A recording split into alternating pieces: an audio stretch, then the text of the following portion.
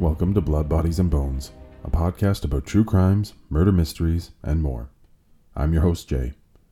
On today's episode, I'm going to share with you a story of a charming and ambitious blonde who liked to drive flashy vehicles and dress in the newest styles.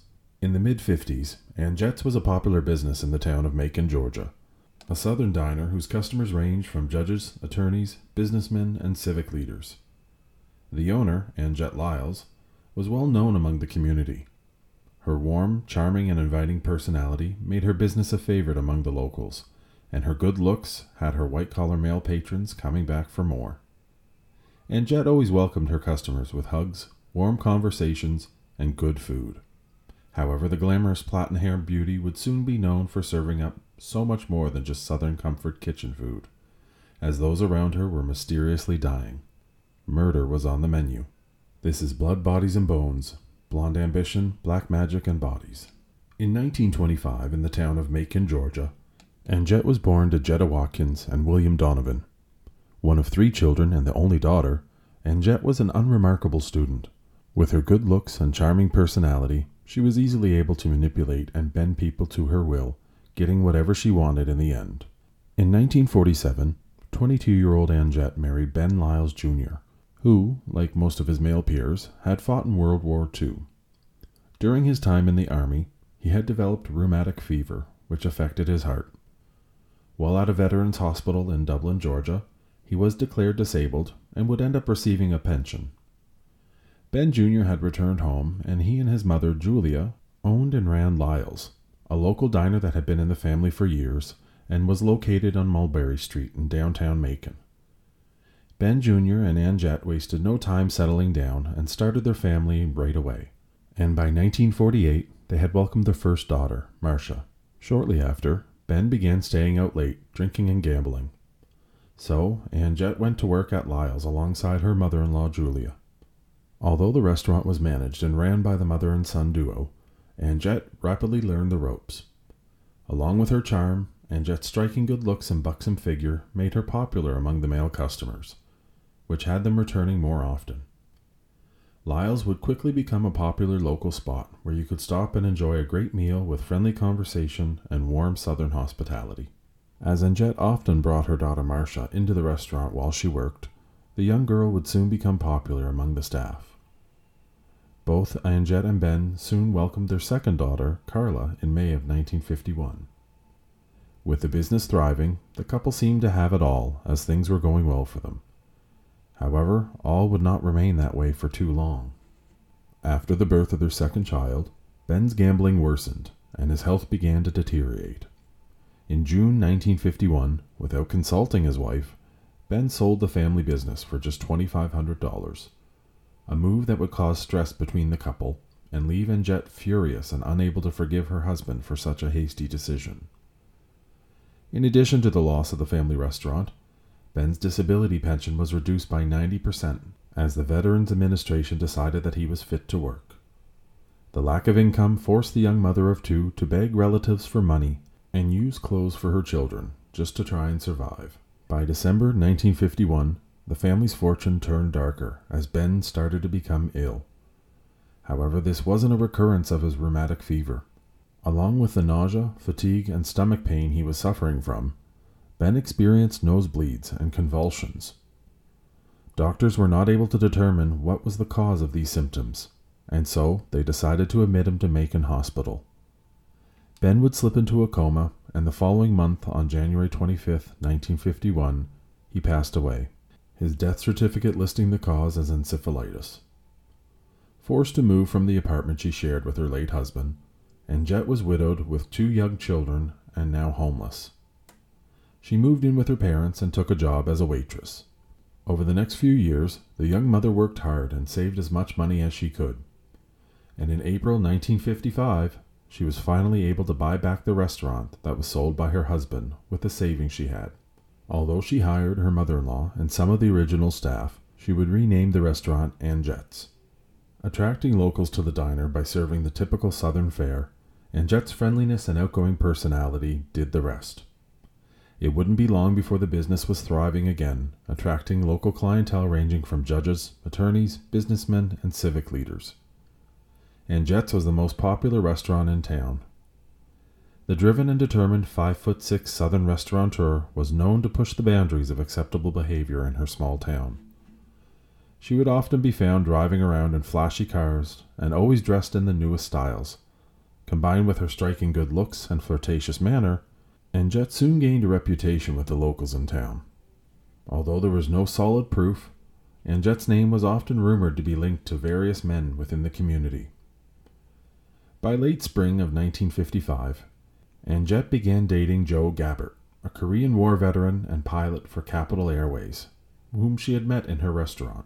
As with her late husband Ben, she and Joe wasted no time. After accompanying him on a trip to Carlsbad, New Mexico, the couple married on June 24, 1955. Upon their return, they surprised family and friends with the news of their wedding, and Joe moved into the Donovan home in Macon. In October 1955, after just a few short months of wedded bliss, Joe was scheduled for minor surgery on his wrist at Parkview Hospital. The day after his surgery, while still in hospital, Joe developed a painful rash over his whole body, accompanied with a spiked fever. Joe's condition eventually improved.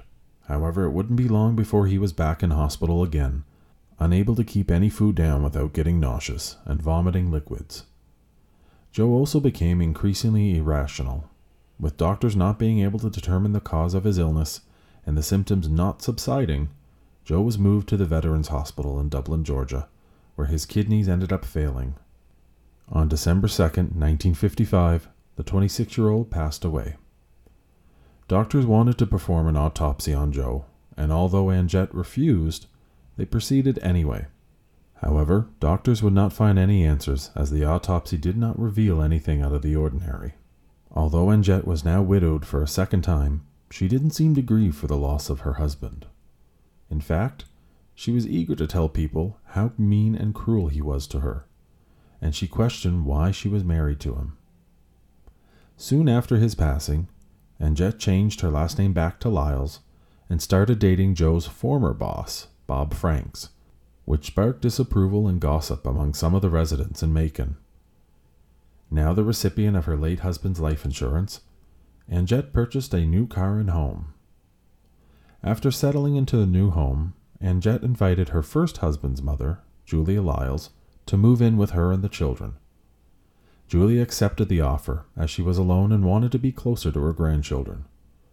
With her mother-in-law now living in the new home, it wasn't long before Anjet found a bank book belonging to Julia, which revealed that the grandmother possessed nearly $11,000 in savings. Following the discovery, Anjet began insisting that Julia make a will. However, Julia refused to get one.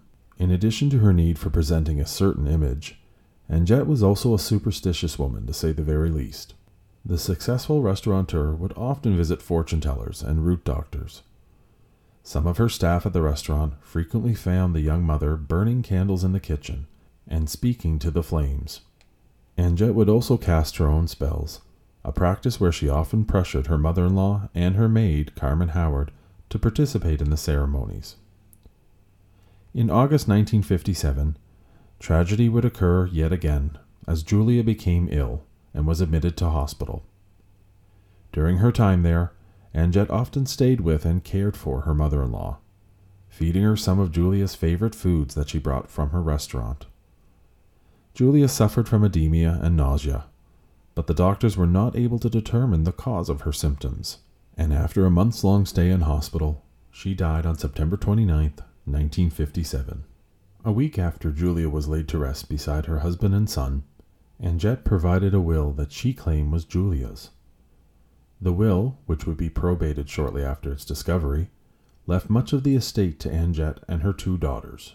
It wouldn't be long before tragedy would strike the seemingly cursed Lyle family again. In March 1958, Anjet's 9-year-old daughter Marcia took sick.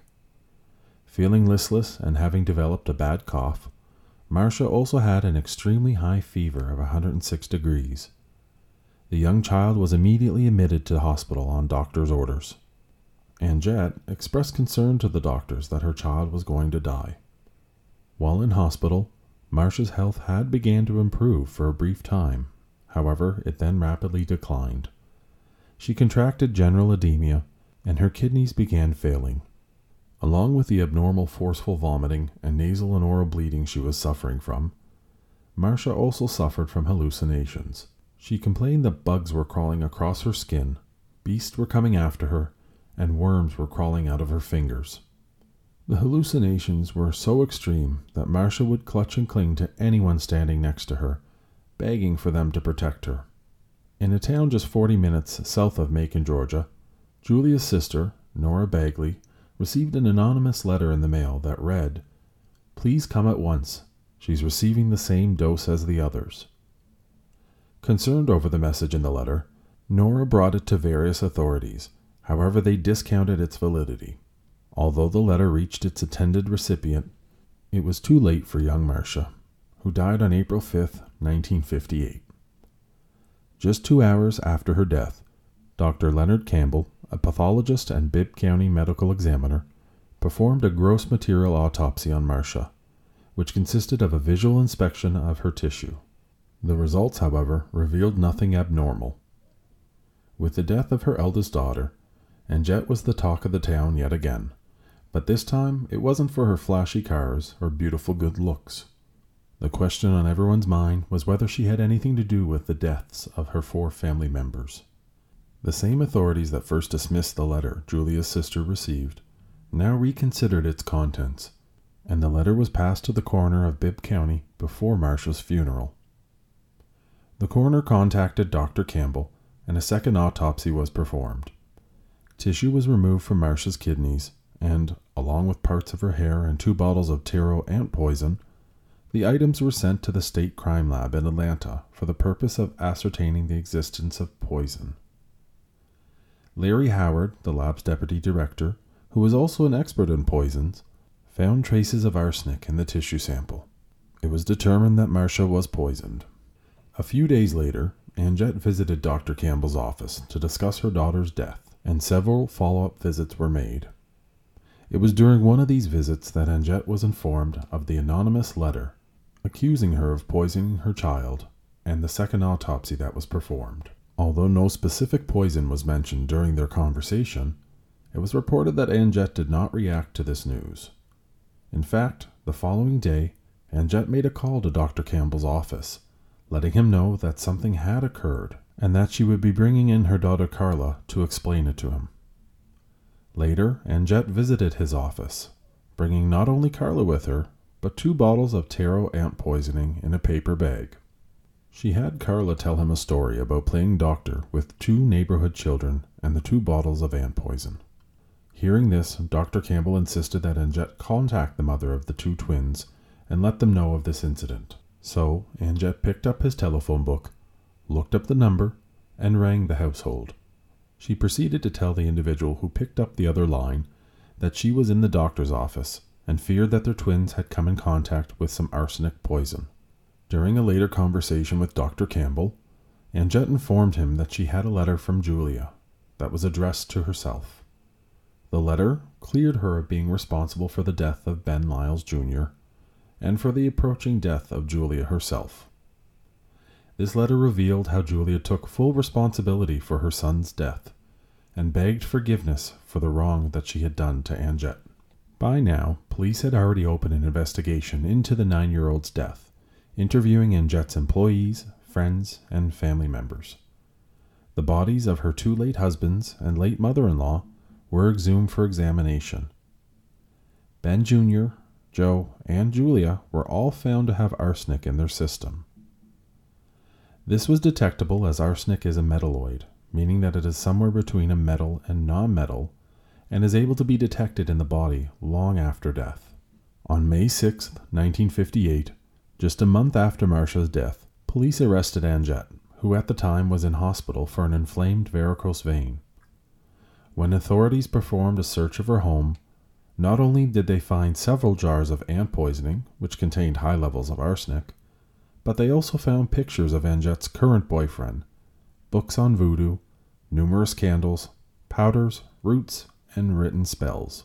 The news that the 32-year-old mother of 2 was charged with the murder of her 2 late husbands, mother-in-law, and 9-year-old daughter stunned local residents. Once news outlets picked up the story, It was sensationalized not only in Macon, but across the state of Georgia, and was further amplified with the discovery of black magic paraphernalia in her home. Some newspapers even labeled the restaurateur as the glamorous, platinum-haired widow. Unable to walk and in a wheelchair due to her hospitalization, Anjette was arraigned on 4 counts of murder. Just 5 months later, on October 6, 1958, the trial began and became the most publicized and talked about criminal trial in Macon, Georgia in the 20th century. Although she was only indicted for the trial for the murder of her daughter, the arraignment allowed prosecutors to introduce evidence that related to the deaths of Ben Jr., Joe, and Julia. This is usually not allowed unless the evidence of the other crimes show motive, plan, or scheme for the crime for which the defendant is on trial. During her trial, the deaths of all 4 victims were shown to be connected in at least the following 10 ways. Each victim had a close relationship with Anjette. Each victim died of a unique cause, arsenic poisoning. Each died of multiple doses that built up to a lethal level. Anjette was the only individual who was in close personal attendance to the victims. Anjette displayed little or no grief over the death of each victim. Anjette had collected a substantial amount of money as a result of the deaths. Each of the victims were lavishly buried by Anjette. The victims were all carried to the same hospital where they were attended by Anjette. Anjette expressed intense dislike for each victim, either before or after their death, and Anjette was overheard predicting the death of each victim, with the exception of her first husband. The evidence that Anjette had killed all 4 victims, while circumstantial, was compelling enough when viewed altogether. There was a vast amount of evidence that all 4 victims had died from arsenic poisoning given in doses over a period of time. And poisoning containing arsenic was even found in Anjette's bedroom. Prosecutors detailed to the court and jury that, on occasion, employees of Anjette's restaurant heard her respond to her daughter's annoying behavior by screaming at her, calling her a son of a bitch, and threatening or swearing to kill her. Anjette would take food and drink to the victims while they were in hospital. However, before giving the drink to them, several witnesses saw her disappear into the restroom for a few minutes, taking both the drink and her purse with her. When her daughter was in hospital, crying in fear from hallucination-induced terror, seeing snakes and thinking that bugs were crawling out from her fingers, Anjette made no attempt to try and comfort her child, but instead chose to laugh at her. 2 weeks prior to Marcia's death, doctors remarked how the young girl would recover. Hearing this news, Anjette decided to order a coffin for her daughter. Also, 2 weeks before Marcia's death, Anjette remarked, "Well, she won't be using these anymore," packing up her daughter's personal belongings in the hospital room, disposing of the flowers, and placing the suitcases in the hall. During the trial, Anjette's affinity for all things magic and occult was explored.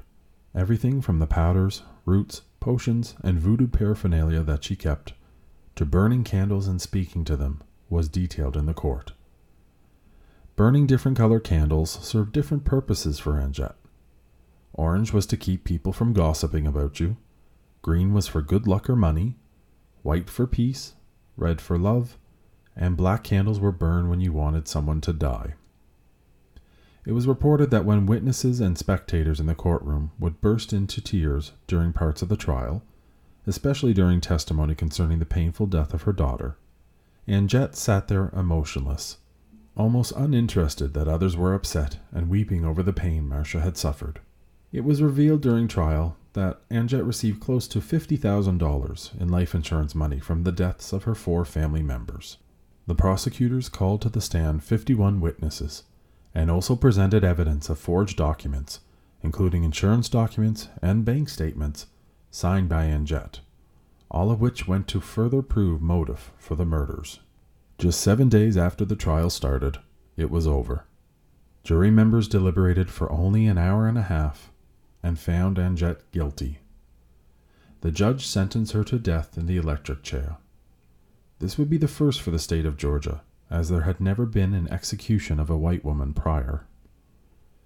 On July 8, 1959, the Georgia Supreme Court affirmed Anjet's sentence.